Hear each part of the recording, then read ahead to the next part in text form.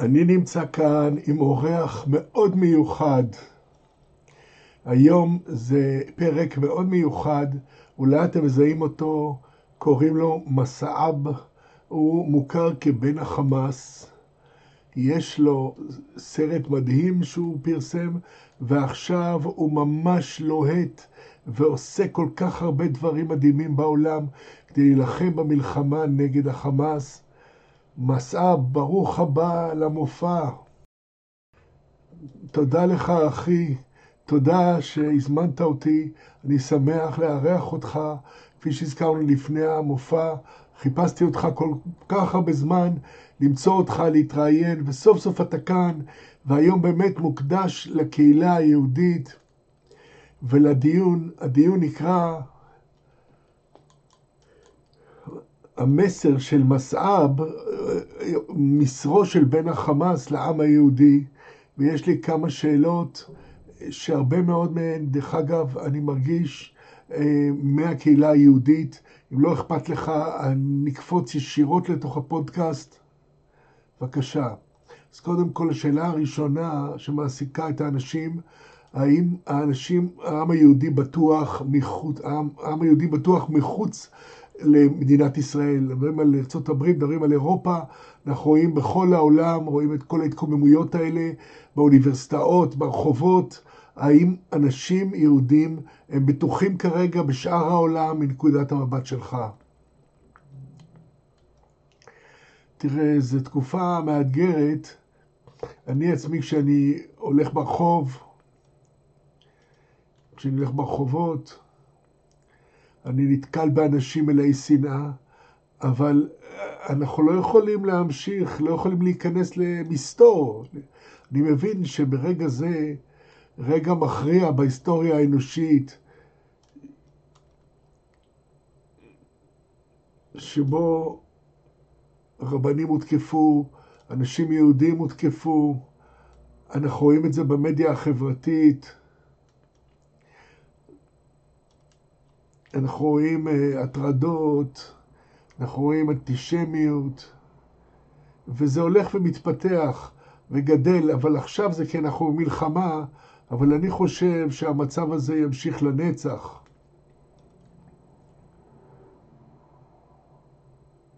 לפעמים אנחנו עוברים בדרך תקופה קשה, אבל אנחנו חייבים להיות אמיצים, צריכים להיות חזקים.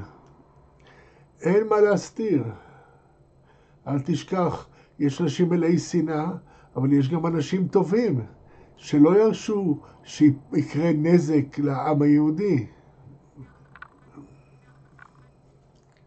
תודה, יפה.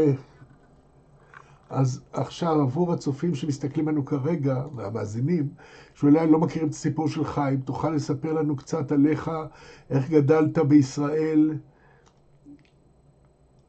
עם אבא שלך, שהוא אחד המנהיגים, אחד המייסדים של החמאס. בבקשה, לספר לנו קצת על ההתפתחות שלך ועל הקשיים שנתקלת בהם בזמן שאתה גדלת. ובכן, קודם כל, אבא שלי הוא לא רק המייסד של החמאס, והיום הוא המנהיג הרוחני של התנועה.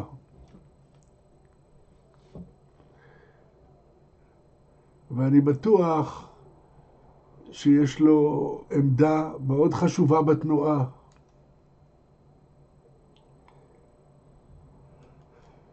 אבל הם לא חושפים את העמדה האמיתית שלו מסיבות של הבטחה.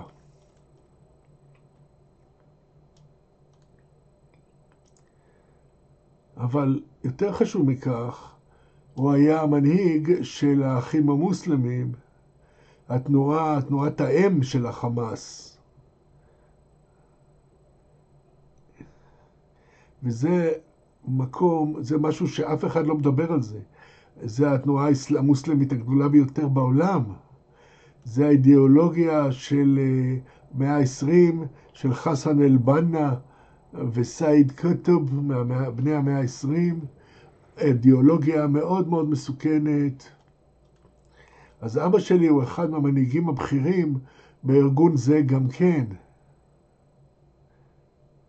זה לא מוכרז, לכן אתה יכול להעלות בדעתך שבמקום זה אני בא משם, זה המשפחה שלי, זה העסק שלהם. הייתי בנו הבכור של השייח חסן יוסף. היה לו ציפיות כלפיי. עברתי תחת המשמעת הראשונה של האסלאם. גדלתי במסגד. השתתפתי בכל האירועים האסלאמיים. עשיתי את מיטב יכולתי לעמוד בציפיות של האסלאם, חברה, הדת, המעמד הדתי שהשתייכתי אליו. למדתי אסלאם, למדתי את האידיאולוגיה המוסלמית, למדתי את השריעה המוסלמית, למדתי את הקוראן ואת השפה הקלאסית של הקוראן, שהיא ביסודה, רוב המוסלמים בכלל לא יכולים להבין אותה. אז זה היה ההתניה שלי בהתחלה המוקדמת ביותר, כמובן בחברה מאוד ברוטלית ואלימה, בתרבות ברוטלית ואלימה. זה ההבדל, שאם אני גרמתי בעיה כלשהי או לא עמדתי בציפיות של אותו מעמד דתי,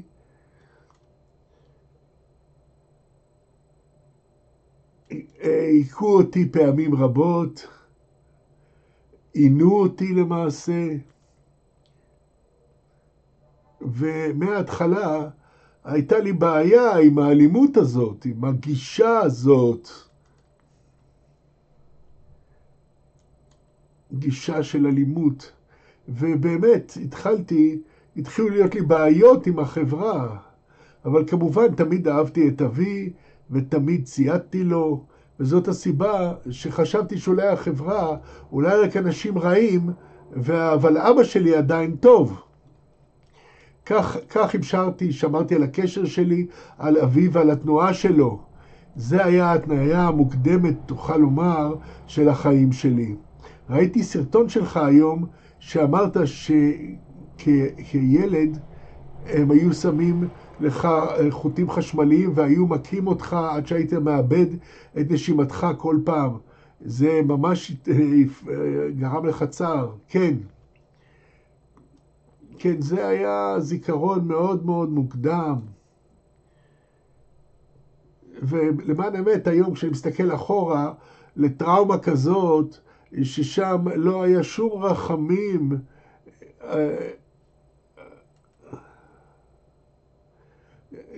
מול ילד שהוא לא היה אפילו בן 10 או 11, כל כך צעיר. זה היה לילה קר בירושלים, של החורף בירושלים, ואני ממש כל פעם איבדתי את נשימתי בכל פעם. אבל מנהיג החמאס אפילו לא היה לו רחמים עד שאיבדתי את ההכרה. אמא שלי הסתכלה על זה גם. אז סוג זה של משמעת, אני חייב לומר, אתה יודע, הדבר הטוב ביחס לזה, זה שבאמת הפך אותי לחזק יותר. כי זה לא היה הדבר הראשון, הפעם הראשונה. זה לא היה פעם ראשונה, אתה יודע, הם הרבה פעמים ניסו להרוס אותי בחברה הזאת, וכל החיים שלי התפלאתי, למה אנשים כל כך אכזריים? למה הם היו ככה? זה לא, אתה יודע, לא עשיתי, הייתי רק ילד, שיחקתי, זה לא עשיתי שום דבר יוצא דופן או זוועתי או מזעזע, פשוט התרוצצתי סביב המסגד, אתה יודע, עושה קצת רעש, וזה היה העונש. אז בכל מקרה, הם באמת ניסו חזק מאוד, וזה רק חיזק אותי, וזה תמיד גרם לי לשאול למה האלימות, והילד שבתוכי מרד בכך. והפער פשוט המשיך והתרחב, עד שעכשיו הוא עדיין הולך ומתרחב ומתרחב. ביניני לבין התרבות הזאת. מה הסיבה היסודית שהחמאס שונאים את ישראל כל כך?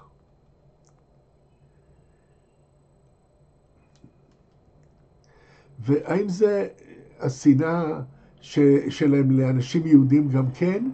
ושאחד הדברים שיש לאנטישמים או לאנטי-ציונים לומר באינטרנט, זה לא שאנחנו שונאים אתכם כיהודים, אתם יהודים, אתם בסדר. זה את הציונים אנחנו שונאים. איפה השנאה הזאת? איפה באה השנאה העמוקה הזאת? וזה בעיה גדולה שבגללה העם היהודי נמצאים בכל הצרות האלה. אם תסתכל על האומה היהודית, וזה הניסיון שלי מיד ראשונה, בכל כך הרבה קהילות יהודיות סביב העולם, בין אם אנשים יאהבו זאת או לא, הסוד של העם היהודי הוא החינוך. זה הסוד. מהיום הראשון הם ידעו הנהלת חשבונות, הם ידעו לספור, ידעו לכתוב, הם היו כתבים, הם כתבו, הם היו סופרים, וזה מה שגרם להם להחזיק עמדות משמעותיות בממשלות, באימפריות, במהלך מאות בשנים. זה חינוך, זה השכלה. זה מה שנתן לקבוצה הקטנה הזאת של בני אדם את הכוח והרבה השפעה. עכשיו, קבוצות רבות אחרות לא שיבחו את החינוך כפי שעשו זאת העם היהודי. בחברה היהודית לא תמצא מישהו שרוצה ללמוד ולא לומד או אין לו כסף ללמוד. זה לא משנה. מישהו יתרום לו מתוך הקהילה ותמיד הם יכולים למצוא חינוך והשכלה. אז לדעתי זהו סוד. וכאשר יש לך חינוך, כאשר אתה מתקדם, הבה נאמר, בכל רמה של החברה האנושית, במדעים, בחדשנות, בספרות, בכל שאר התחומים היצירתיים, בין אם מדובר בהוליווד או בדבר אחר, אז באופן בסיסי אתה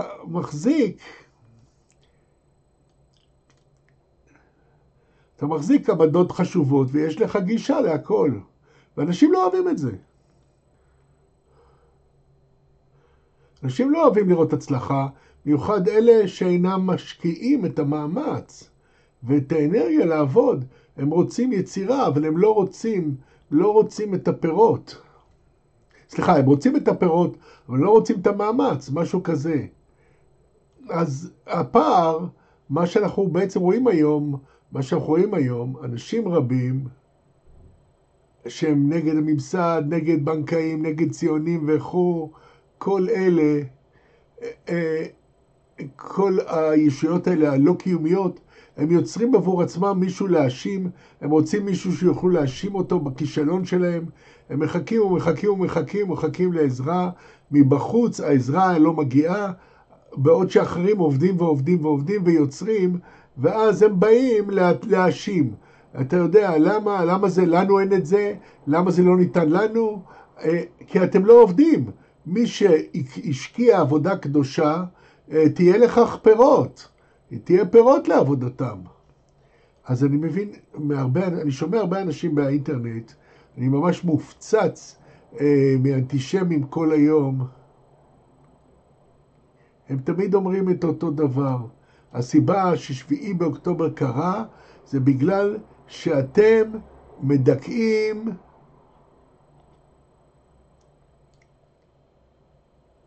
את הערבים ואת המוסלמים מאז שנת 1948. ודרך אגב, ראש האום, הוא אמר את זה בעצמו.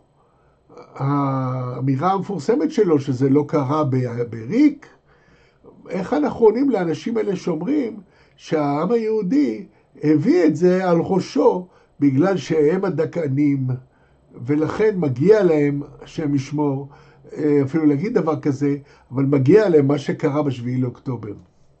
בגלל ששתי הקבוצות, בין אם זה ראש האום,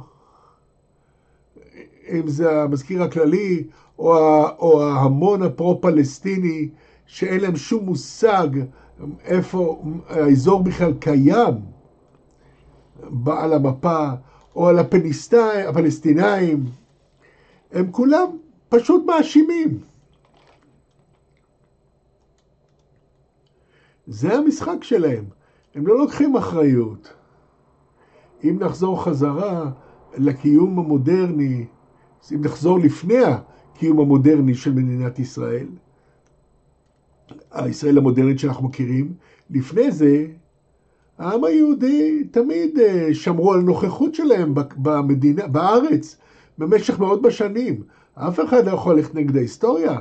זה לגמרי הניסיון פה לכתוב את ההיסטוריה מחדש. זה לא פייר לכתוב את ההיסטוריה מחדש. העם היהודי, בין אם זה היה אימפריה או ממלכה או מדינה דמוקרטית, הם שומרים נוכחות בארץ.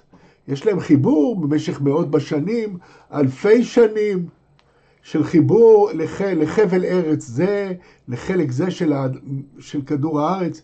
לא מאשים אותם, הם אוהבים את הארץ, הם אוהבים את הדת שלהם, הם אוהבים את מה שהם מייצגים, וזה משהו שאני מאוד מעודד.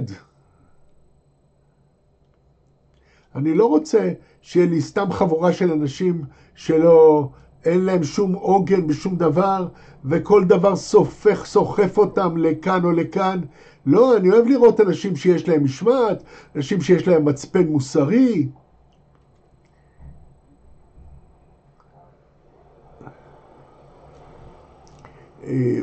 מוסריות, ערכים אתניים וכן הלאה. והעם היהודי מייצגים את אחת מהמסורות העתיקות ביותר, שלמעשה עזרה לנו כאנושות לשרוד דרך הכאוס, דרך התוהו ובוהו. אז באופן בסיסי, זה מעבר לרק פלסטינה הפוליטית, אבל למרות שהעם היהודי לא היה לו בעיה להתקיים בדו-קיום עם ערבים, אתה יודע, פלסטינים הם אפילו לא אתניים, זה אפילו לא קבוצה אתנית, הם רק ישות פוליטית היפותטית שמעולם לא הייתה קיימת בשום דבר מוחשי. לא היו קיימים במציאות המוחשית. אז למרות שישראל אין לה בעיה להתקיים בדו-קיום עם הערבים, הערבים הם משהו אתני. יש קבוצה אתנית שנקראת ערבים, הם קבוצה אתנית. וישראל יש בה 1.6 מיליון ערבים בישראל, הדמוקרטיה שאנחנו כולנו מכירים. ואין בעיה. הם אזרחים שווים, למרות שהם לא משרתים בצבא, הם לא ממלאים את חובתם כמו אזרחים יהודים של המדינה, אבל הם אזרחים שווים במדינת ישראל. אז ישראל אין לה בעיה, זה עובדה שאין לישראל בעיה עם הערבים, ועם דו-קיום עם הערבים. ישראל לא הייתה לה בעיה גם שיהיה מדינה ערבית, שתהיה קיימת ליד המדינה היהודית, עוד בשנת 1948. אבל מה שקרה, הערבים סירבו לדו-קיום עם מדינה יהודית. ולכן הם ניסו להשמיד את מדינת ישראל שוב ושוב ושוב. כל הדרך, עד להתקפות של 7 באוקטובר. שאם הכוונה שלהם הייתה לבנות מדינה פלסטינית או אומה פלסטינית, הרי שהיה להם כבר אומה פלסטינית עד עכשיו. אבל הניסיון שלהם במהלך 100 שנים היה רק לחסל את ישראל. אם אני אמצא הגדרה של מהי פלסטינה, הרי שזה באופן ממשי, זה הסיבה של ישראל להתקיים, או השמדת מדינת ישראל. זה המשמעות של פלסטינה, השמדת מדינת ישראל. זה מה שאתה מתכוון שאתה אומר על פלסטינה. אני אומר, כשאומרים פרי פלסטין, שחרר את פלסטינה, משמעות הדבר זה חסל את מדינת ישראל. זה הכוונה של שחרר את פלסטינה, זה דרך מטורפת. זה כמו שהם אומרים שחרר את פלסטינה, המשמעות הממשית של זה תמחק את כל היהודים מהארץ. כמובן, שאם זה היה מדובר בפלסטינה, הרי כבר הייתה לנו פלסטינה עד עכשיו. אבל כל המנהיגים, כל המושג של פלסטינה או הישות הפלסטינית, הוא באופן בסיסי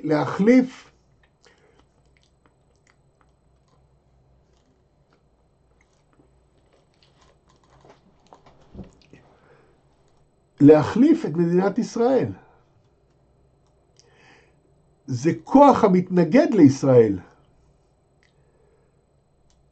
ולא איזה כוח שיכול להתקיים בדו-קיום, או כוח שיש לו פוטנציאל להתקיים בדו-קיום. אז לא נוכל לשקר לעצמנו, אתה יודע, זה דילמה במהלך מאות בשנים. אני לא מודאג ביחס לישראל, מפני שישראל יכולה בקלות להתקיים בדו-קיום. ישראל הושיטה ידיים לעולם הערבי בכל מקום במשך כמה שנים. והם פשוט דחו את זה, סירבו להכיר בזכותה של ישראל להתקיים, למרות שישראל קיימת למשך מאות בשנים. הרבה לפני ומהלך מאות בשנים לפני שישראל הפוליטית המודרנית נוצרה. ושהיא הוקמה. זו ישות מודרנית, אבל האומה והקשר של האומה אל הארץ, אל האזור,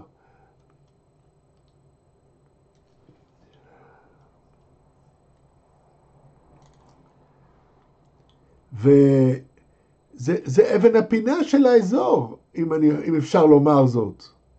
והערבים, מה שהם לא מבינים, שבכך שהם מסירים את אבן הפינה, הרי כל המבנה יתפרק. והם לא יכולים פשוט לחשוב שישראל קיימת רק בשנת 1948. אז כל האנשים באים, מאשימים את ישראל היום מן המערב, באוניברסיטאות, ליברלים, אינטלקטואלים, היסטוריונים וכו'. הם לא רואים את הדברים כפי שהם. התפיסה שלהם מזוהמת מאינטרס אנוכי, וזה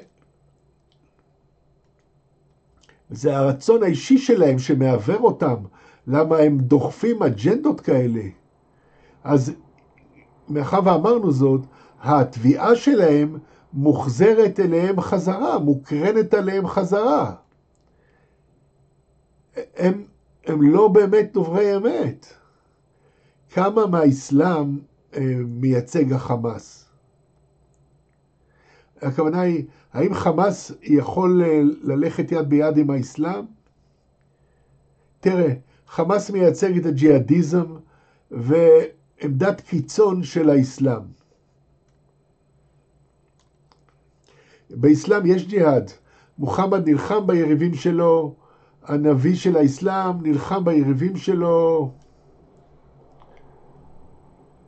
אבל אתה צריכים לשים את מוחמד בהקשר של המאה השביעית, שאז זה היה שבטיות, ושבטים הרגו אחד את השני. מוחמד בא, ניסה לאחד את השבטים, ועצר את שפיכות הדמים. במקום הם נלחמו נגדו, ואחרי 15 שנים של גישה שמחפשת שלום, הוא בחר להגן על עצמו. אז היה מלחמה, היו קרבות. עכשיו החמאס באים ולוקחים את הדברים, מוצאים אותם מההקשר, ומיישמים אותם למאה ה-21, והם אומרים, אתה יודע, ג'יהאד זה עניין קדוש, וזה האחריות שלנו כלפי הדת וכו'. אבל בכך שהם עושים זאת, הם מוציאים את מוחמד ואת התורה שלו מהמאה השביעית, וכל אחד יכול לעשות מניפולציה לזה כדי לשרת את האג'נדה הפוליטית שלהם. לכן אני לא יכול להגיד שהחמאס מייצג את האסלאם, או שהוא אינו מייצג את האסלאם. זה באמת לא משנה, שבסוף היום החמאס ביצע רצח עם בלתי הפיך. ובמהלך כל הסכסוך, 36 שנים של קיומם, הם פוצצו אוטובוסים, אוניברסיטאות, בתי ספר, בתי כנסת. הם הרגו כל כך הרבה אנשים חפים מפשע, כל כך הרבה אזרחים, לא רק יהודים, גם אמריקאים, ערבים. הם הרגו את היריבים שלהם, את המפלגות היריבות שנגדם. אז יש לנו בעיה מוסלמית, בעיה אסלאמית, ויש לנו בעיה אסלאמיסטית. וזה משהו שאני נלחם נגדו, ואני חושב שהאסלאמיזם והאנטישמיות הם הולכים יד ביד איכשהו. בגלל שבלב האסלאמיזם יש אנטישמיות ושנאה כלפי היהודים. ושנאה, אז באופן בסיסי, מה שמטריד אותי באמת זה שמנהיגי העולם אומרים שחייבים לעצור את האנטישמיות, ואיסלאמופוביה. ובכן, יהודים בישראל יש להם סיבה שיהיה להם איסלאמופוביה, בגלל שהם נרצחים על ידי הטרוריסט הזה, בידי ארגון הטרור הזה, חמאס, שטוען שהוא מייצג את האסלאם. אז אף פעם לא הבנתי למה הם שמו ביחד את הרעיון של איסלאמופוביה ואנטישמיות. כן, הם פשוט רוצים להשתיק, אתה יודע, אותי האשימו באסלאמופוביה, הם פשוט רוצים להשתיק אותנו. אפילו אם יש לנו חשיבה ביקורתית על האסלאם, זה לא אמור היה להעליב מוסלמים, זה פשוט חשיבה ביקורתית. יש לנו אידיאולוגיה שהעניקה השראה לכל כך הרבה טרוריסטים ברחבי העולם, אז אנחנו צריכים להבין את התופעה הזאת. אנחנו לא יכולים לטפל בה בלא להבין את האידיאולוגיה.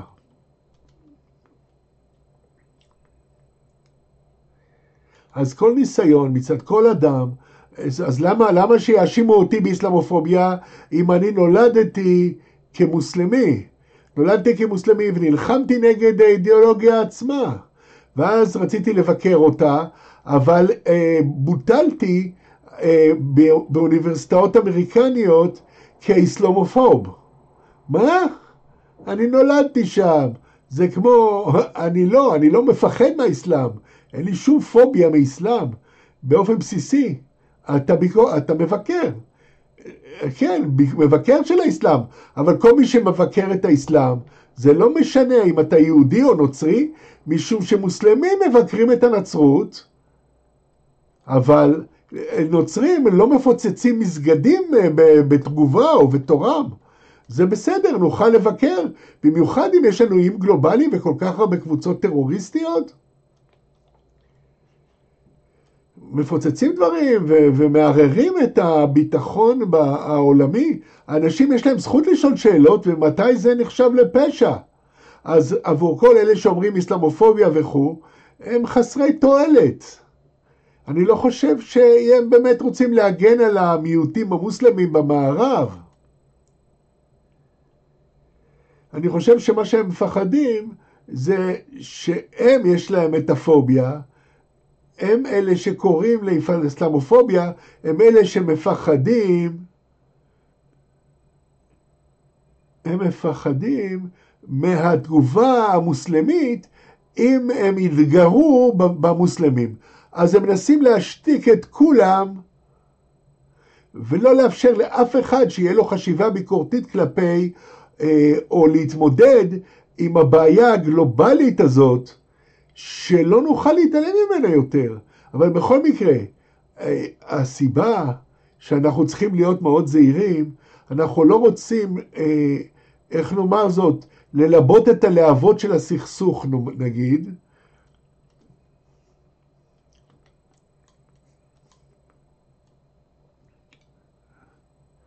אתה מבין? כן, במקום זה, מה שהייתי רוצה לעשות, זה רפורמה לאסלאם. פשוט להגיד למוסלמים שהחלק האלים שהיה במאה השביעית, תשאירו אותו במאה השביעית. תנו לזה למות במאה השביעית. כי ילדי המאה ה-21 לא נוכל לאמץ גישה אלימה כזאת. ואנחנו לא יכולים לשקול את זה כחקיקה שבאה מהאלוהים או מהאלוהות, בגלל שזה לא יכול להיות ככה. יש פה סתירה לאבולוציה, יש פה סתירה לתודעה האנושית, ואם מוסלמים ימשיכו להתעקש על השימוש באלימות כדי לפזר את האידיאולוגיה שלהם, להפיץ את האידיאולוגיה שלהם וכו', האנושות לא תשתוק מנקודה זו ואילך. ובכן, אני ממש מדבר איתך, יש לך כזה מוח, כזה דרך מדהימה להסתכל על העולם, כל כך הרבה נקודות מבט שונות. זה מאוד מורכב הדרך שבה אתה רואה את העולם, ואני מעריך זאת. בוא נמשיך. אז היה תנועה רק לרגע, לשנייה, שאנשים צריכים להוריד את המזוזות שלהם על הדלתות, שאנשים יהודים יסירו את המזוזות על דלתותיהם, כי אנשים ידעו שהם יהודים, וזה יכול להזמין, השם ישמור, סכנה עבורם. או במהלך חנוכה היו עיריות וערים ומדינות שהרפו את ידיהם של אנשים מלהדליק נרות חנוכה בציבור, מתוך חשש של נקמה אנטישמית. האם אתה מרגיש שיהודים שהם נסוגים כיהודים או מסתירים את היהדות שלהם, זה דרך להגן על עצמם? או שאתה מרגיש שיהודים שיוצאים החוצה ומתנהגים בצורה חזקה וגאה, למרות שזה מפחיד דרך אגב, להיות חזק וגאה, האם אתה מרגיש שזה הדרך לנצח את הרשע הזה שאנחנו חווים אותו כרגע? אני חושב שלעולם אל תסתיר את הזהות שלך. היהדות זה דת יפה מאוד, אנשים מאוד יפים, אין לכם מה להסתיר. לא עשיתם שום דבר רע. פשוט עברתם עכשיו רצח עם, ואתם נלחמים לעצם הקיום שלכם. אתם אנשים אמיצים, החיילים שלכם אמיצים, הם עושים היסטוריה בעזה, בלא קשר לכל השפיכות דמים הזאת שקורית בצד השני, בגלל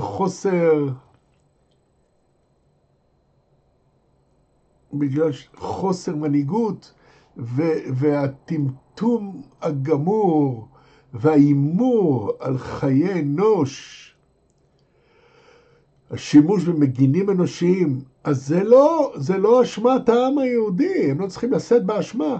העם היהודי מגינים על עצמם וצריכים להיות מאוד גאים בזהות שלהם. אני מאחוריך.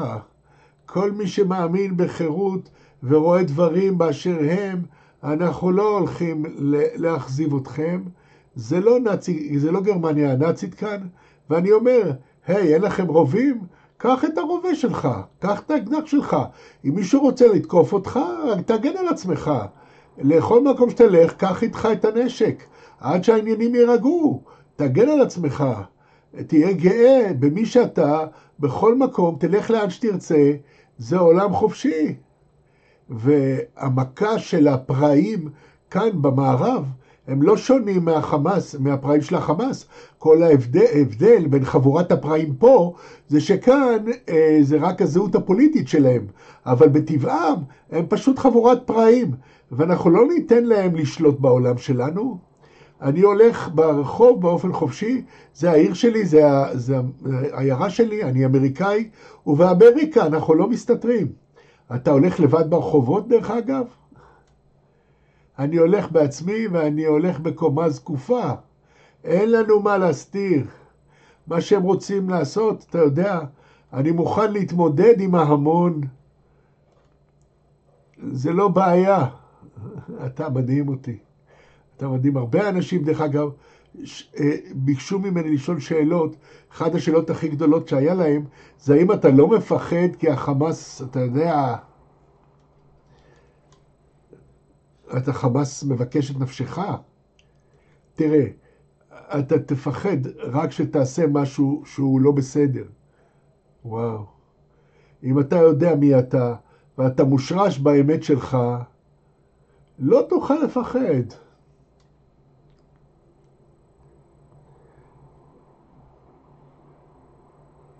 כמובן, אתה יודע, הדבר האחרון שאתה רוצה זה להיכנס לקרב עם איזשהו פרא אדם ברחובות, מקום שאנשים לא מבינים, וגורמים הפרעות ציבוריות בחברה אזרחית, חברה מתורבתת. זה הדבר האחרון שאני רוצה שיקרה. אבל אם מדובר בנקודה שבו אני צריך להגן על עצמי אל מול מישהו שהוא כולו מלא שנאה בלתי מוסברת, אני אגן על עצמי. ותן למה שיקרה, יקרה.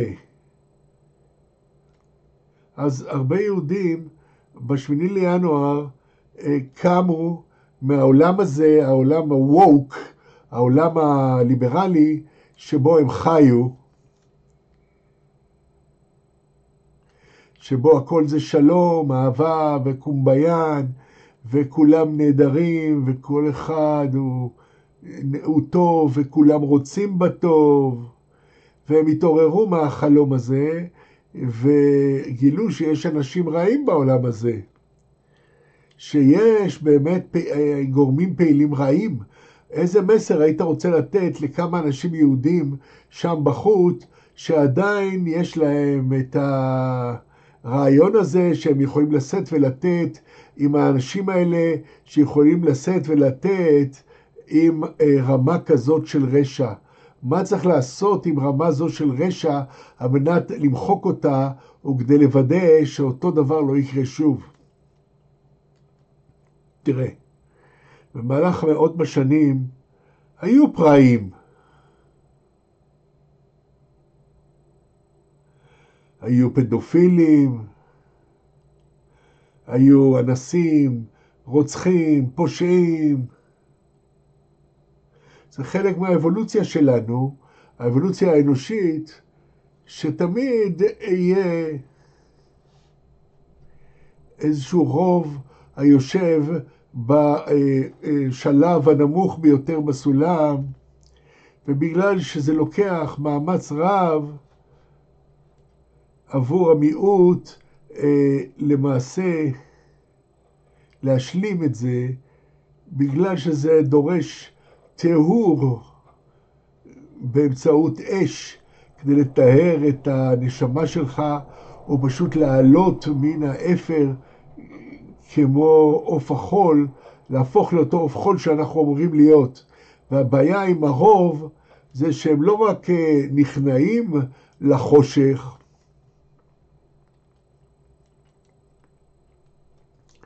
והם נתקעים בבוץ שהם יצרו אותו, שהם לא מוכנים להילחם עבור החופש שלהם, או לעשות לעצמם אמנציפציה עצמית.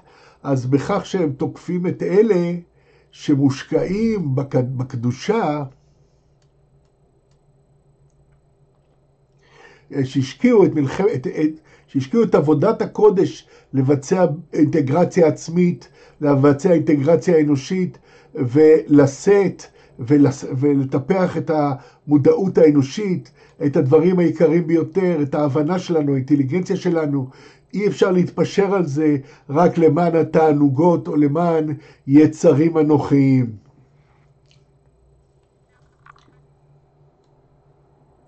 אז המאבק הזה ימשיך. זה לא דבר חדש, וזה ימשיך כל זמן שאנו חיים. זה משהו שאנחנו צריכים לקבל. אתה חושב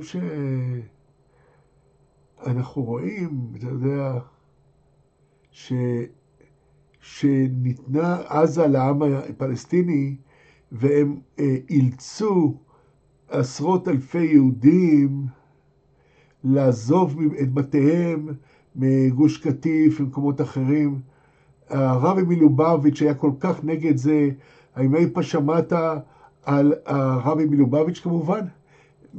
שמעת על חב"ד? מנחם מנדל שניאורסון? שמעת על חב"ד? כמובן, אני מכיר את חב"ד. אז הוא המנהיג של חב"ד. הוא כל כך היה נגד מסירת האדמה, אפילו סנטימטר אחד מארץ ישראל למישהו, מפני שקודם כל זה לא שלנו לתת. זה ירושה מאלוהים, מאלוהים אברהם, יצחק ויעקב לבנו יעקב וילדיהם. אז מי אתה שתיתן חתיכת אדמה? אבל הוא הבטיח, הוא אמר, שאם תיתנו אפילו סנטימטר אחד, יהיה לכם, אתם תשפכו את דמם של אלפי ליטרים של דם יהודי, ויהיה כל כך הרבה מיטות משני הצדדים, לא רק מהצד היהודי, זה גם רע לערבים וגם למוסלמים, לתת להם חלקים מארץ ישראל, וזה בדיוק מה שקורה עכשיו. אנחנו רואים, אנחנו רואים את זה בבהירות. אז כשאנחנו נכנעים לאנשים האלה, האם זה נותן להם תעוזה? אני מתכוון, מהי השפה שיש לעם היהודי, כיצד העם היהודי צריך לדבר עם החמאס, מהי השפה שאנחנו צריכים לנקוט כלפיהם, כלפי עזה, כלפי הערבים באופן כללי, וגם כלפי שאר העולם. מהו המסר שאנחנו צריכים לתת להם? אוקיי, תראה, למרבה הצער, כמישהו שנולד בתרבות זו, כשהם רואים שפיכות דמים, או שהם רואים כאב שנגרם לעם היהודי, הם חוגגים את זה. הם חוגגים מפני שזה מעורר אצלהם את התאווה לשפך דם נוסף.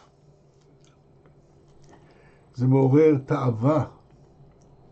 בדיוק כפי שאתה רואה את בעל חיים למשל, אתה רואה בעל חיים בבר, חיית בר, וברגע שמריחים דם, זה מעורר בהם זעם. וכך זה קורה. והם, כשאני אומר, אני מתכוון,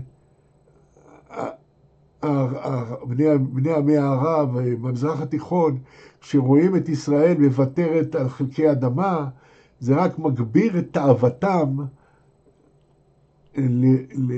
לשליטה, כי הם רוצים לשלוט. הם לא רוצים רק לשלוט בישראל, הם רוצים לשלוט באירופה, הם רוצים לשלוט בעולם כולו, אבל זה מה שהם עשו במשך מאות בשנים. הם יצאו מחצי הערב שבטיות, שאולי מוחמד הצליח לאחד את ערב הסעודית תחת דגל האסלאם, אבל אז ערב הסעודית הפכה לשבט אחד גדול מול שאר האנושות, הוא כבש השבט הזו את פרס, את ביזנטיון, את רומא, וחלקים גדולים של העולם, כמו שליש מהעולם, בתוך זמן קצר מאוד. הם התפשטו כמו אש בשדות, וזה אותה מנטליות להשתלט, לשלוט. אנחנו עומדים מול זה, אז ישראל היא איכשהו סותרת או מתנגדת לכוח זה במזרח התיכון. ובאמת היום, אחרי שראיתי את מה שקרה, את רצח העם שקרה, ואיך חמאס באופן שיטתי עשה טיהור אתני של קרוב ל-20 קהילות יהודיות,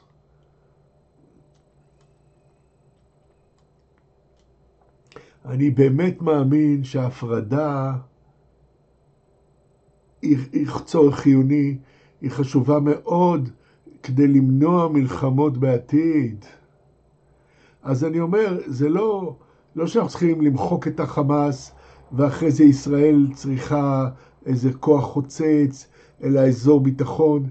לא נוכל לאפשר לפלסטינאים או לערבים להיכנס לישראל. אז אני לא יודע אם מישהו אי פעם יבטח בהם שוב, אי פעם נכנסים. גם אני חושב שזה נגמר. אני חושב שזה מאוד ברור, אתה יודע, זה הדרך, זה לא אשמתה של ישראל. זה פשוט, זה מה שהם מפגינים. איך יכול מעסיק ישראלי כלשהו לתת אמון בעובד ערבי כלשהו, אי פעם? אז זה מטורף לגמרי. ובמיוחד שהעובדים מעניקים מידע לחמאס על כל כך הרבה אתרים, מקומות, וכל כך הרבה תשתיות, ועל כל דבר. הכל מה שהיה בקהילות האלה. ואין לשכוח שרבים מהאונסים שהתרחשו, והרציחות והטבח, הרבה מאוד אזרחים מעזה עשו את זה, לא רק החמאס. אזרחים עזתים השתתפו באונסים, בהרס ובמחיקה בהרס של הקהילות האלה. אז בכל מקרה, אתה מעלה פה נקודה חשובה עם האזרחים, וזה באמת הייתה השאלה הבאה שלי. ממש הובלת אותי שם. אבל לפני שנגיע לשם, בגלל שהרבה מאוד אנשים לא מבינים שאחרי מלחמה זו, המציאות כבר לא תהיה זהה. זה לא הולך להיות אותה מציאות. אלה שקראו למדינה פלסטינית, טוב, אז עכשיו אנחנו יודעים שלעולם לא מדובר היה במדינה פלסטינית. מדינה פלסטינית לא הולכת לספק את השאיפות של החמאס או של האסלאמיסטים. או אפילו את התרבות הזאת.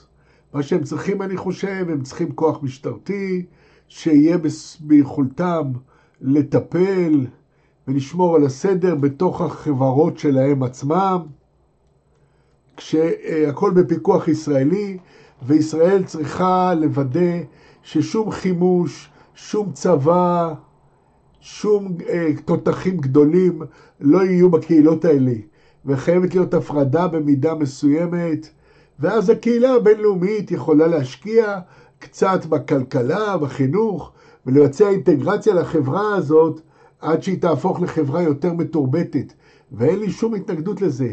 אבל למען האמת, אני חושב שהפתרון של שתי מדינות לשתי עמים זה פנטזיה, זה תמיד היה פנטזיה, הם לא רוצים את זה. הם לא רוצים את זה. כמובן שהם לא רוצים את זה. מנקודת בת של יהדות האורתודוקסית, אנחנו גם לא רוצים פתרון של שתי מדינות. זה לא, קודם כל זה שלנו, זה לא מדינה, זה הארץ. זה ארץ ישראל שייכת לאלוהים, וגם על מנת, בפעמים אמרתי, שכדי הפלסטינים הם רוצים להישאר, הם צריכים קודם להראות אומה, ואז נוכל לדבר על מדינה. כל זמן שאין לך אומה, יש לך רק שבטים שונים במלחמה פנימית אחד נגד השני, שאין להם אפילו חוקה, או בוא נגיד איזשהו מפת דרכים המובילה לעבר מדינה כזאת שהם כל הזמן בוכים מה שהם רוצים. אז על איזה מדינה אנחנו מדברים? לתת להם מדינה שבסופו של דבר הפראים השתלטו עליה? הם השתלטו על המדינה הזאת? ראשית, תראו לי אומה, תראו לי אחריות. כשאני מרגיש שאתה נושא באחריות, אז נוכל לדון במדינה החשובה הזאת. נכון לעכשיו, אני סבור שלעם ישראל יש את הזכות להגן על עצמו, לישראל יש זכות להגן על עצמה, ואם הערבים ימשיכו לעשות תרגילים כמו זה, או להוות איום כנגד, או להוות איום כלשהו כנגד אזרחים חפים מפשע, לישראל יש את הזכות לעשות כל מה שנדרש כדי להגן על עצמה. אני לא מאשים את ישראל. אז הפלסטינים, תמיד אנחנו שומעים על הפלסטינים החפים מפשע, שבוא נהיה כנים, הילדים שלהם נולדים למקום הזה, שאתה שם גם היית פעם ילד פלסטיני. האם הם אמורים להיהרג היום במכת אוויר בגלל שיש חמאס מאחוריך? הרי זה יהיה זוועה שם ישמור. אז איך הפלסטיני הממוצע, איך הוא יכול לנתק את עצמו מהחמאס בשלב זה של המשחק? בכך שיסלקו את השנאה שלהם כלפי ישראל, שיבטלו את זה. למרבה הצער זה לא רק החמאס, אלא הרוב, או הרוב של החברה הפלסטינית, מרבית הערבים ברחבי העולם הערבי, והרוב של העולם המוסלמי, יש להם שנאה כלפי ישראל. ואני חושב שכל זמן שיש להם שנאה וקנאה כלפי ישראל, תהיה בעיה. ההרס שאתה רואה היום בעזה, זה באופן בסיסי הקרמה.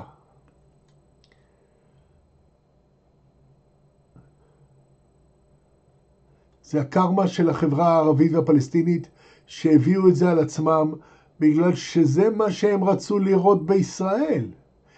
הם קראו להשמדת מדינת ישראל, להשמדת ישראל במשך מאות בשנה, ובסופו של דבר הם חוו משהו בשביעי לאוקטובר, פשוט מה שהראה הרצח העם שקרה, זה היה ניסיון לחסל את מדינת ישראל, ומה שקרה בעזה זה צדק טהור, צדק צרוף.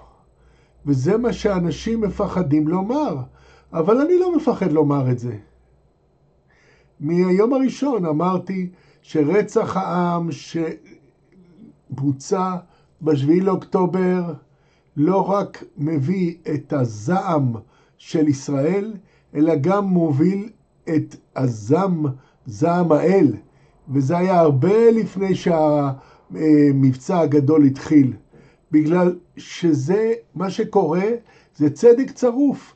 כשחברה שלמה מסכימה על רשע, על רוע, מסכימים על רוע, רצח עם זה הרוע הגבוה ביותר, אין פשע גבוה יותר מאשר רצח עם. וכשחמאס ביצע את הרצח עם, רוב החברה הפלסטינית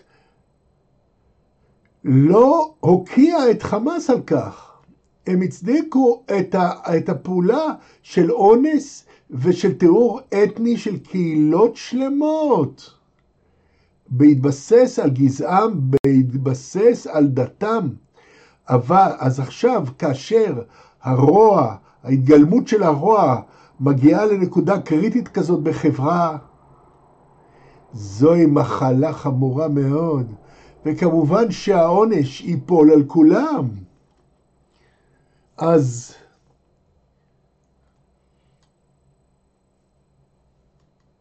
מנקודת מבט מעשית, אתה יודע איך שזה קורה. זה קורה משום שהחמאס משתמש באזרחים כמגינים אנושיים. ויש הבדל עצום, אתה יודע. ישראל, גם אל מול איום קיומי, לא יכולה עכשיו להתפשר, לעשות פשרה.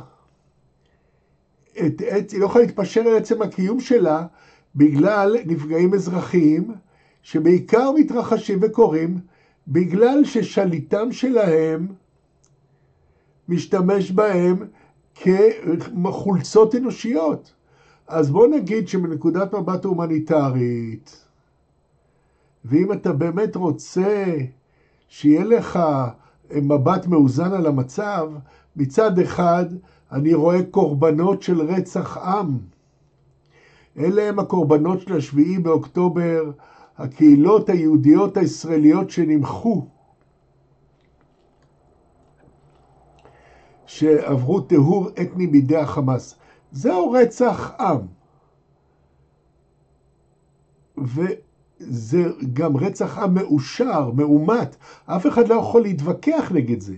עכשיו, הקורבנות בעזה, נכון, הם במספרים יותר גדולים, וזה דרך אגב גם סטטיסטיקות של חמאס. אנחנו לא בטוחים שהמספרים האלה אמיתיים, ואני מפקפק בהם, כי אני לא יכול לפתוח באף מילה שהחמאס אומרים, אבל עבורי הקורבנות האלה הם קורבנות שהקריבו החמאס כמגינים אנושיים. ויש הבדל גדול. אני חושב שזה ממש שובר את הלב, אתה יודע? אני לא יכול להעמיד פנים. עליתי על טוויטר ביום הקודם, זה המראיין אומר, וראיתי תמיד השטג יהודי בטוויטר, בדרך כלל אני פשוט עוקב אחריך בטוויטר, אבל הלכתי אחרי השטג יהודי, ואני לא הולך, אתה יודע, הלכתי אחרי ישראל עם נאצים, דברים שיוצאים מעזה, והילדים המסכנים האלה, זה ממש קורע את הלב, שובר את הלב. אנחנו לא יודעים אם הציולים האלה אמיתיים, זה מעניין. אני לא יודע אם אמיתיים, אני לא יודע אם הם באים מעזה, בגלל שהרבה מהם הגיעו מסוריה. הרבה מהם באים מסוריה, ורבים מהם הם לא באמת תמונות אמיתיות.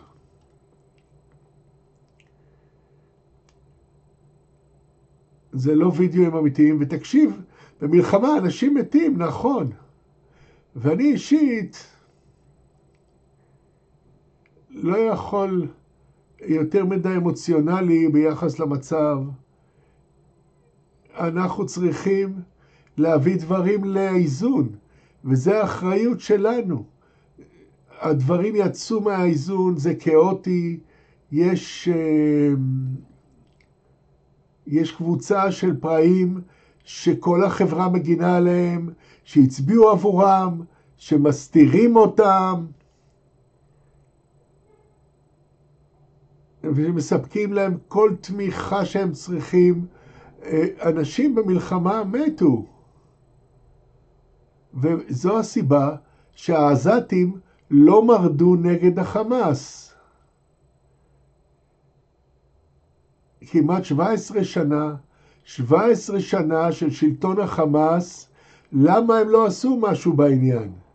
לפחות, מה עם הפלסטינאים בגדה המערבית?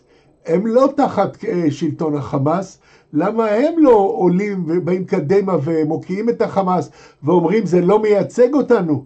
לפחות קחו מהם את הכיסוי הפוליטי. אז שוב, כשיש לנו בעיה שאתם חברה שמשבחת את רצח העם, מצדיקה רצח עם,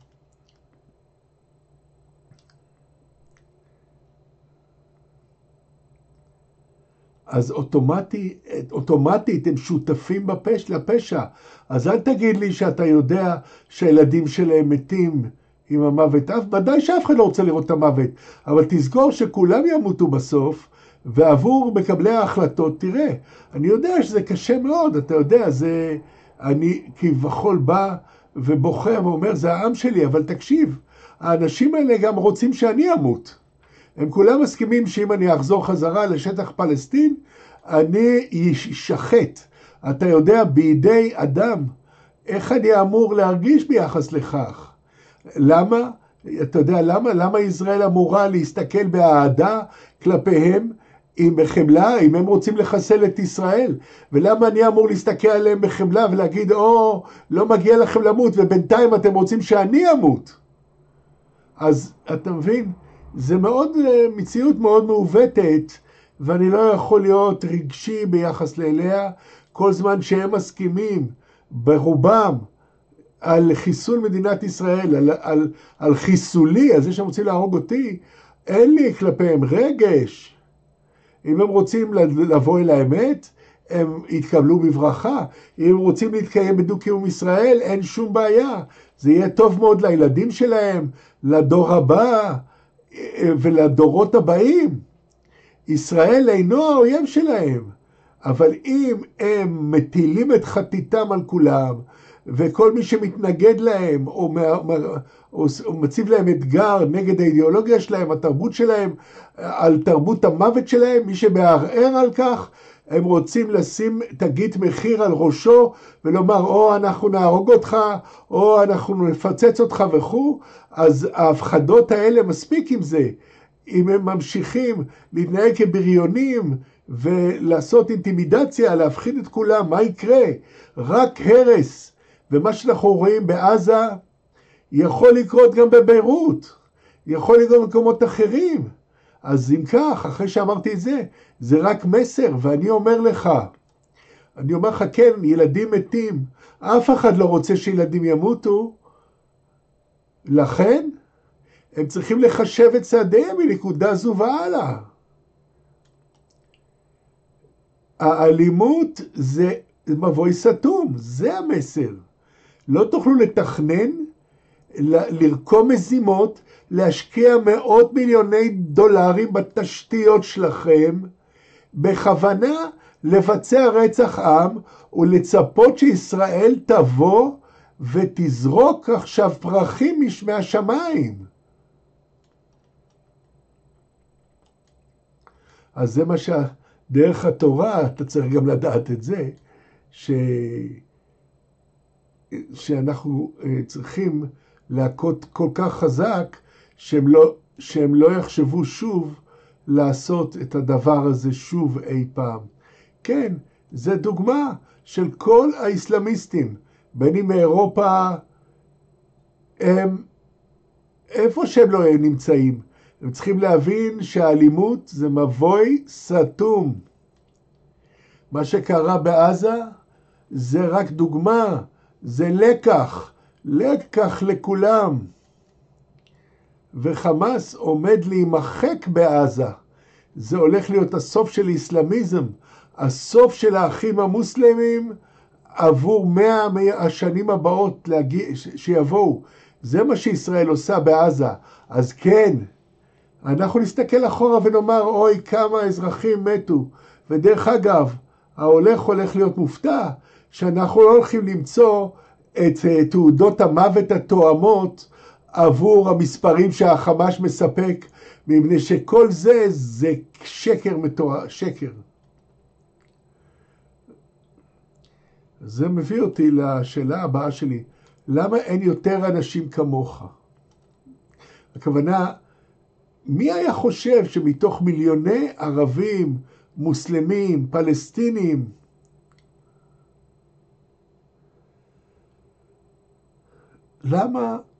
למה יש רק אחד או שתיים?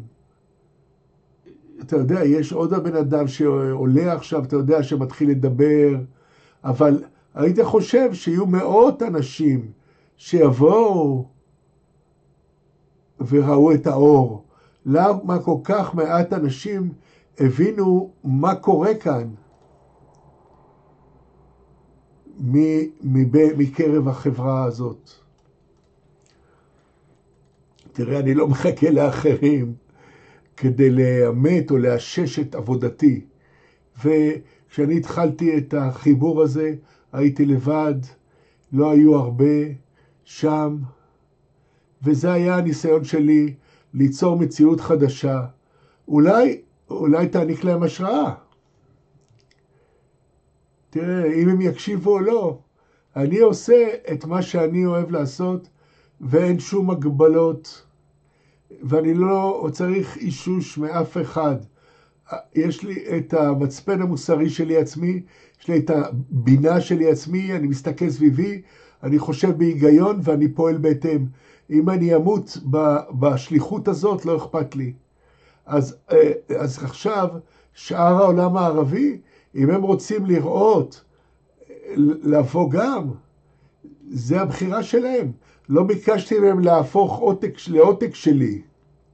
אני לא רוצה, אני לא מבקש מאף אחד להפוך למי שאני.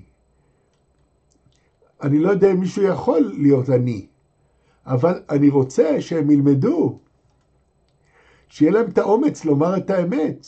הם יודעים, את האמת שהם יודעים, ולא לפחד.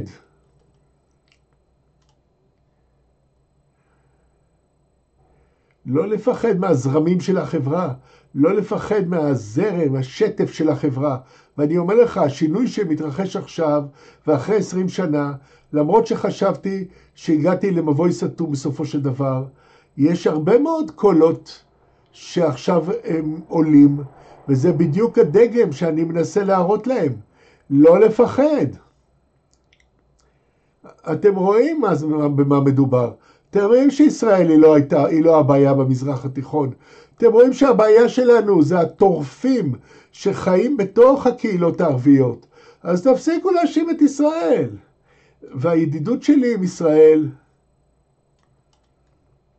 עכשיו ידידות שכבר 27 שנה עכשיו, זה רק דוגמה חיה של כיצד ניתן להתקיים בדו-קיום ולבנות קשרים. ואני מקווה שבנקודה כלשהי העולם הערבי יראה בישראל ידידה. האם אתה עדיין עובד עם ישראל על סוג כלשהו ברמה כלשהי של רמה רשמית או בלתי רשמית?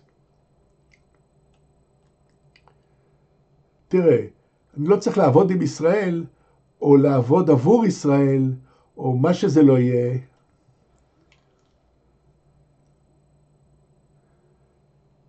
כי אני חושב כל נאום, כל שיחה שאתה עושה, זה במובן מסוים עבודה.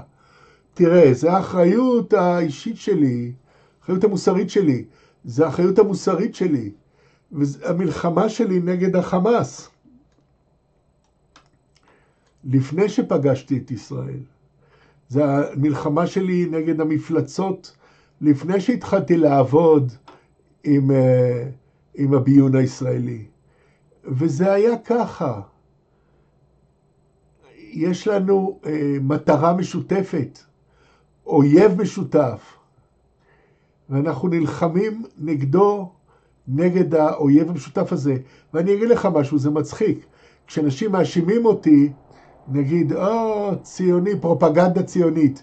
האירוניה של זה היא שהציונים כל כך מפחדים מהרעיונות הקיצוניים שלי, הם פשוט במפורש, מאז היום הראשון, זה אומרים, זה עושה צרות, אתה יודע, האיש הזה, אני גם מפחד מדברים מסוימים שאמרת ברעיון הזה, כמו איך אנשים עומדים לומר את זה, שבין כן, אתה רואה? כן.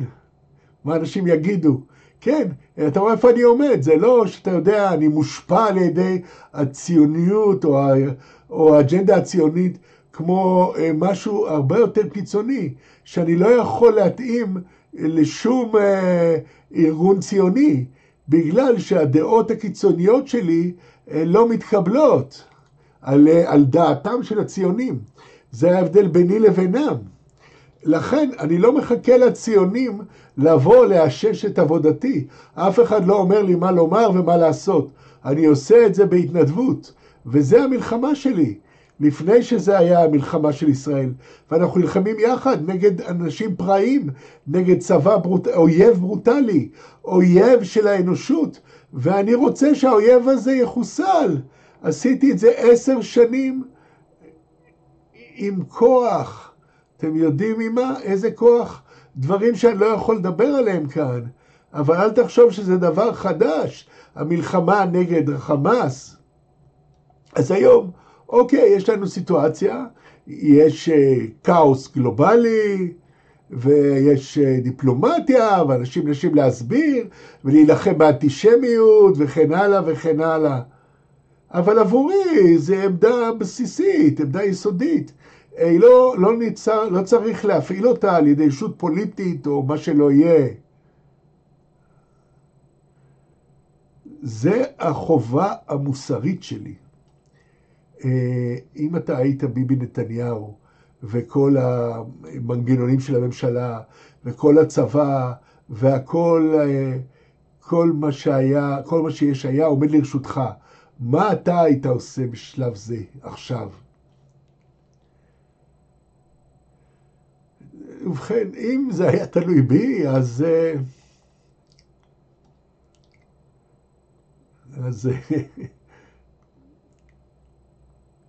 אני בהחלט לא הייתי עוצר לפני שהייתי מחסל את החמאס. הייתי מתמודד עם קטר בצורה שונה, הייתי נותן לקטר מסגרת זמן, שם להם דדליין, ואם הם לא יגרשו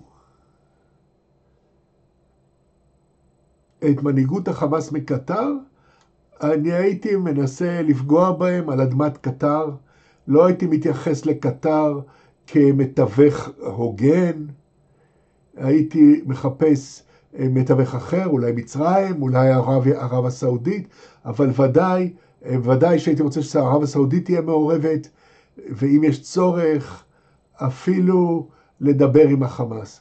ואז לא הייתי מקבל את העזרה ההומניטרית הנכנסת לעזה, בגלל שזה הולך לחמאס, וזה נותן לחמאס קו חיים. אני התנגדתי לזה מהיום הראשון, אני נגד זה. אחר מכן הייתי עובד לקראת דחיפת כל האזרחים בעזה לתוך מצרים. אם מצרים אוהבת את זה או לא אוהבת את זה. הייתי כופה עליהם לקבל מה שלא יהיה, גם אם אני אצטרך להרוס את הגדר עם המטוסים שלי, ולתת לאזרחי עזה 2 מיליון אנשים לעבור כבר בשבוע הראשון של המלחמה. זה מה שהייתי עושה. אני לא יודע כמה זה מעשי, אבל שאלת אותי שאלה, אני חושב שזה מדוע זה לא היה רעיון טוב שאני אהיה חלק בממשלה, כי אני מאוד קיצוני. הרבה יותר קיצוני מאשר ביבי, הרבה יותר קיצוני מאשר הציונים, או אפילו הכי קיצוניים, האדם היהודי הכי קיצוני בקבינט הישראלי. אולי הגישה היא להיות קיצוני. כן, אם זה היה תלוי בי, הייתי מפנה את גזה מהיום הראשון, ומכריח את מצרים לקבל את המציאות הזאת, אפילו אם הייתי מסכן בכך את כל היחסים הדיפלומטיים שלי עם מצרים ואת העתיד. לא הייתי אפילו חושב על זה. אני הייתי משנה את המקום של העזתים ונתן לאומות המאוחדות לטפל בהם עם הצד ההומניטרי מחוץ לעזה. ואז הייתי מחסל את גזה מעל הראש של החמאס, בלא שהייתי צריך לסכן הרבה יותר זמן והרבה יותר ביקורת גלובלית וכל הסיפורים האלה. אבל שוב, יש מציאות בשטח, אני לא מכיר את כל החומרה של המצב.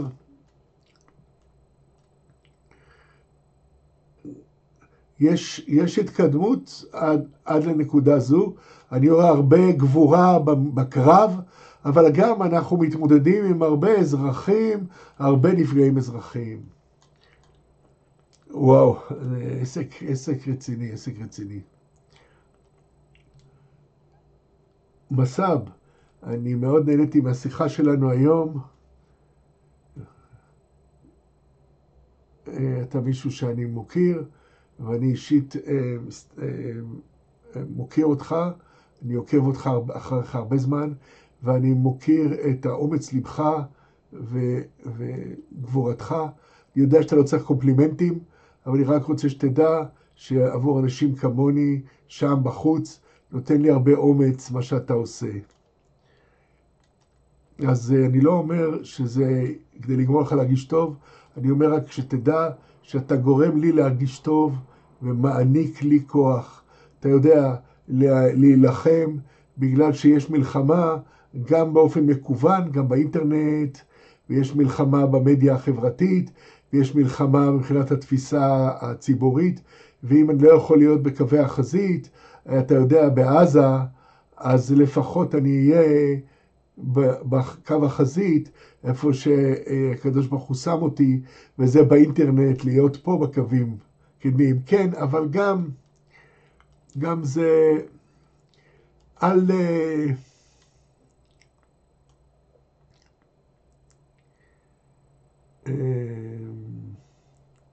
אני לא אומר, בוא, אל תסחף עם כל המלחמה המקוונת הזאת, כי המלחמה האמיתית היא בעזה, והיא לוקחת את כל החיילים האמיצים בשטח שיחסלו את החמאס, ואנחנו מתקרבים כל יום לעבר היעד הזה.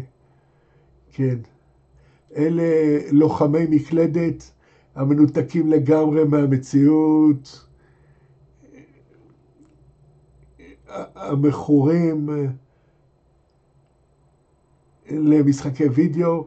זה ניסיון, הם חושבים שזה כמו איזה משחק וידאו והם משחקים. הם לא מדאיגים אותי בגלל שבסופו של דבר כמה שבועות מעכשיו ואולי אפילו כמה חודשים מעכשיו במקסימום כבר נחסל את החמאס, נסלק אותה מהשלטון, ואז ישראל תחזיר את הסדר על כנו, ואז העולם מסתכל אחורה על הרגעים האלה ויראה את האבסורדיות של כל כך הרבה ליצנים שפשוט חושפים את פניהם האמיתיים ומבטאים את האנטישמיות שלהם. זה הטסט, זה המבחן, זה היה רק מבחן. ומאוחר יותר אנחנו יודעים, האנשים האלה ומה הם עשו, ואנחנו יודעים מי עמד עם האמת, והאמת היא תנצח. אנחנו רשמנו, לקחנו קבלות, הכל ברור. ואלה שמשגשגים בכאוס, אתה יודע, זה הבעיה. הם חושבים שהכאוס קורה ככה, הם יכולים לפזר את השנאה שלהם, להפיץ את השנאה, והם יכולים פשוט להתקיף אנשים חפים מפשע ולהפיץ אנטישמיות.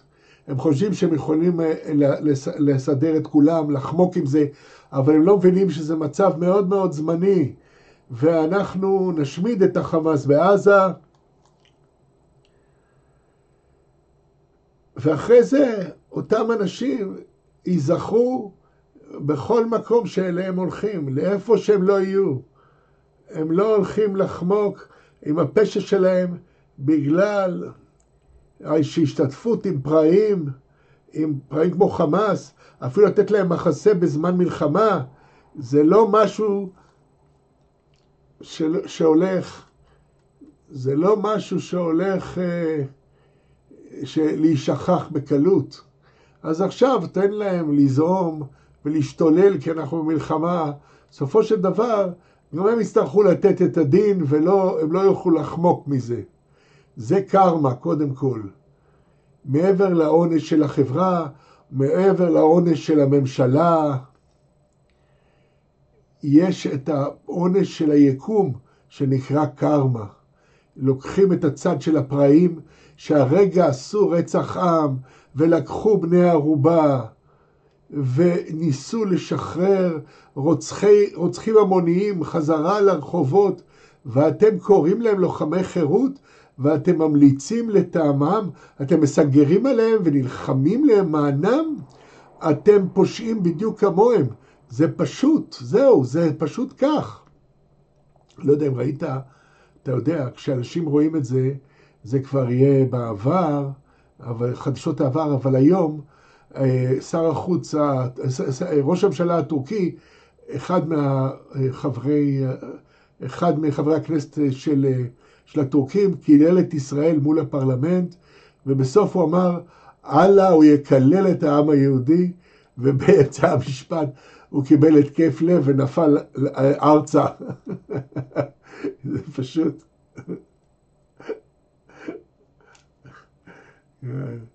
כן, זה פשוט,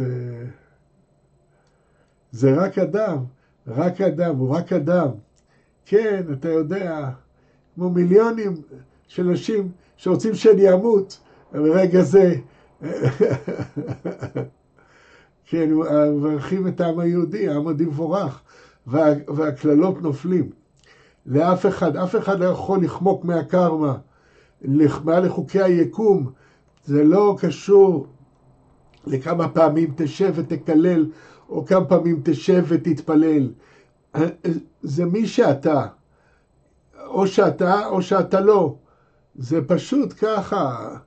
יש לי שתי שאלות אחרונות עבורך, בסדר? מאוד פשוטות. שאלה ראשונה, מה זה, כשאתה אומר כל הזמן, וישראל דרך אגב גם אומרת את זה, לחסל את החמאס, מתוך ההבנה שלנו יש 30 עד 40 אלף חיילי חמאס, נכון? אז יהיה רצון שהאלוהים ימחק אותם ממח שמם. אז זה הרבה אנשים, זה הרבה גופות מתות. זה אפילו מעשי, זה אפילו אפשרי. איך זה יכול לקרות?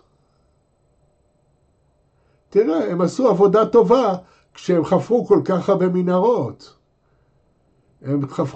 הרבה מנהרות. כי באופן בסיסי זה יהיה קבר פתוח עבור כל המספרים הגדולים הללו. זה ההזדמנות של הרעיון, פשוט לקבור אותם במנהרות. בעצם המנהרות שהם קראו לעצמם, הקורא בור בו ייפול. ואנחנו מדברים על 40 אלף פרעים, 40 אלף רוצחי המונים פוטנציאליים.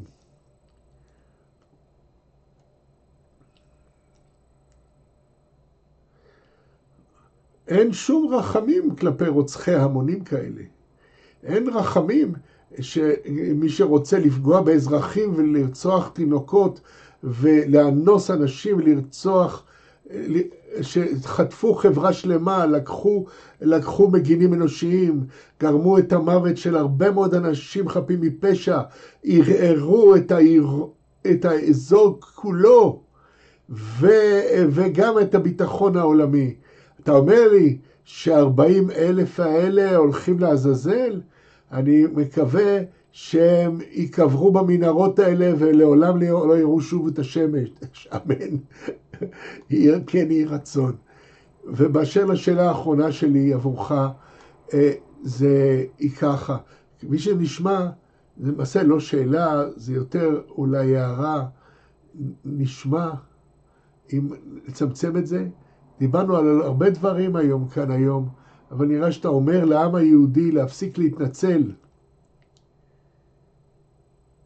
אל תתנצלו על הקיום שלכם, אל תתנצלו על זה שאתם מגינים על הקיום שלכם, אל תתנצלו על שאתם עושים מה שאתם צריכים לעשות כדי לנקום את האנשים שנהרגו, אל תתנצלו בפני העולם בגלל שזהו בסוף היום, וזה הכל נשמע כאילו ישראל נלחמת את המלחמה הזאת עבור כולם.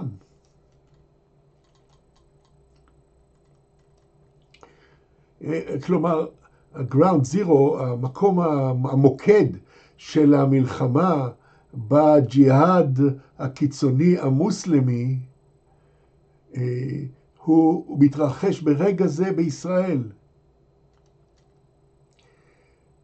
כן, כן אחי, אתה יודע, אתה תתנצל כשאתה עושה משהו רע. למה שתתנצל כשאתה עדיין מתאבל או מבכה על רצח עם? רצח עם מודרני. אפילו העם היהודי אינם מודים שמה שקרה שלהם זה היה רצח עם. בגלל הטראומה של העם היהודי, טראומה של העבר, אתה יודע, איכשהו, מה שהעם היהודי נמצאים בסוג של הכחשה כלפי הפשע שקרה להם, בגלל שהם מפחדים להודות בזה. קשה לי, אני יודע, להודות בזה בתודעה שלי. כן, כמובן, זה בתת מודע שלך. אני יכול לראות את זה. אני רואה את הבעיה הזאת. זה היה רק, וגם פלסטינים נהרגו, והם תמיד אומרים שאנחנו מחפשים סימפתיה, ואנחנו תמיד הקורבנות. אני אומר לך, אני עושה את זה בעצמי. אני לא מתקבל. אתה אומר, המילה רצח עם בתודעה שלי, מה אתה באמת בטוח? מה פתאום ג'נוסייד?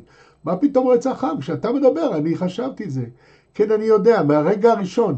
אני אמרתי, היי חבר'ה, אחרי שראיתי את הטבח הזה, זה מחלה. אחרי שראיתי את הטבח, אני אומר לך משהו.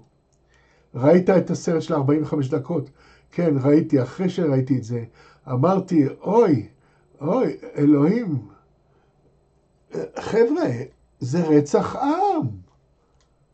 אתם רק מדברים על התקפה של טרור. זה לא די התקפת טרור, זה פשוט טהור אתני. מה? ובינתיים, אתם מואשמים שאתם עושים רצח עם נגד הטורף, בזמן שאתם בעצמכם קורבן של רצח עם. אז זה המקום, אתה יודע, באופן בסיסי, החיים שלי לעולם לא יוכלו להיות אותו דבר, מאותו יום, החיים שלי כבר לא יוכלו להיות אותו דבר. אני ראיתי את ההבדל בפנים שלך מהסרטים, מההבדל לפני ואחרי שראית את הסרט. כן, זה היה מאוד מאוד קשה עבורי, זה היה מאוד קשה עבורי, בגלל שהייתי צריך לקבל החלטה מאוד מאוד קשה, ממש להוקיע את אבי שלי, ולהוקיע אותו למוות, באותו דרך שהוא דן אותי למוות לפני 12 שנה, תמיד סלחתי לו, תמיד חיבדתי אותו, למרות שהוא דן אותי למוות, על כך שדרך אגב הצלתי את חייו, אגב, וזה היה, אני יודע, הרבה פעמים הצלת חיים, את חייו. כן, זה היה הפעם שהייתי, אוקיי, צריכים להגדיר, לתחם את הקווים, זה מאוד מכוער, זה מלחמה מלוכלכת נגד פראים, ולא יכול להיות עם זה פשרה, והייתי חייב, כן, הייתי צריך לחתוך את הקשר הרוחני היה שם, מפני שאין שום חיבור לאבא שלי ולמשפחה שלי ולאחים והאחיות שלי, הכל מת לפני שנים רבות, אבל לפחות בקרבי, בתוכי, עדיין חשבתי את אבא שלי ושהוא צריך למות, וזה היה בגלל שאל מול רצח עם, אנחנו נמצאים במאה ה-21, וזה הרבה מאוד מהליצנים לא מבינים שאנחנו במאה ה-21. וראינו דברים בהוליווד, ביחס לרצח עם, וראינו דברים שתועדו על ידי הפראים בעצמם, שהם חורגים למעלה מכל הדמיון של מישהו בברוטליות שלהם וברבריות שלהם. כאשר אנחנו ניצבים אל מול אויב כזה שרוצה להתפשט לאירופה, רוצה להתפשט בכל העולם ולעשות את זה לשאר האנושות, זה לא הזמן להיות פוליטיקלי קורקט, לא הזמן לתקינות פוליטית, זה לא הזמן לחשוב על אינטרסים שבטיים, אינטרסים משפחתיים, יש לסלק את הכל. מדובר על מאבק קיומי לא רק עבור ישראל, אלא עבור האנושות. וכאן אנחנו עומדים, ואנחנו צריכים לעמוד איתנים. לא נוכל להתפשר רק בגלל דעת הציבור. לא אוכל לתת לרוב להוביל עכשיו. אנחנו חייבים להיות הממונים, אנחנו חייבים להישאר נאמנים לאמת, ואפילו אם יצלבו אותנו בתהליך, לא אכפת לי. אנחנו חייבים לעמוד איתנים, יש לנו פראים וצריכים לחסל אותם. אתה אומר לי 40,000, אתה אומר לי לא משנה איזה מספר, אין שום דבר להתנצל עליו. אין על מה להתנצל. העולם הערבי, העולם המוסלמי, צריך להתייצב ולהתנצל על כך שהם לא הוקיעו את החמאס, על זה שהם עשו פה רצח עם. האום צריך לעמוד ולומר, אנחנו מתנצלים בפני העם היהודי, על כך שהם לא הוקיעו, שלא הוקענו את החמאס, ושלא הגענו על הקורבנות של רצח העם, על זה שלא נתנו לישראל את הכיסוי, את התמיכה שהם צריכים לה במלחמה שלהם, במאבק שלהם, את המלחמה הקיומית שלהם נגד פראים. אלה הם אלו שצריכים להתנצל. הפרו-פלסטינים צריכים להתנצל. אלה שממליצים ומסנגרים ועדיין מסנגרים עבור טרוריסטים, עבור פראי אדם. אלה האנשים שחייבים התנצלות לעם היהודי.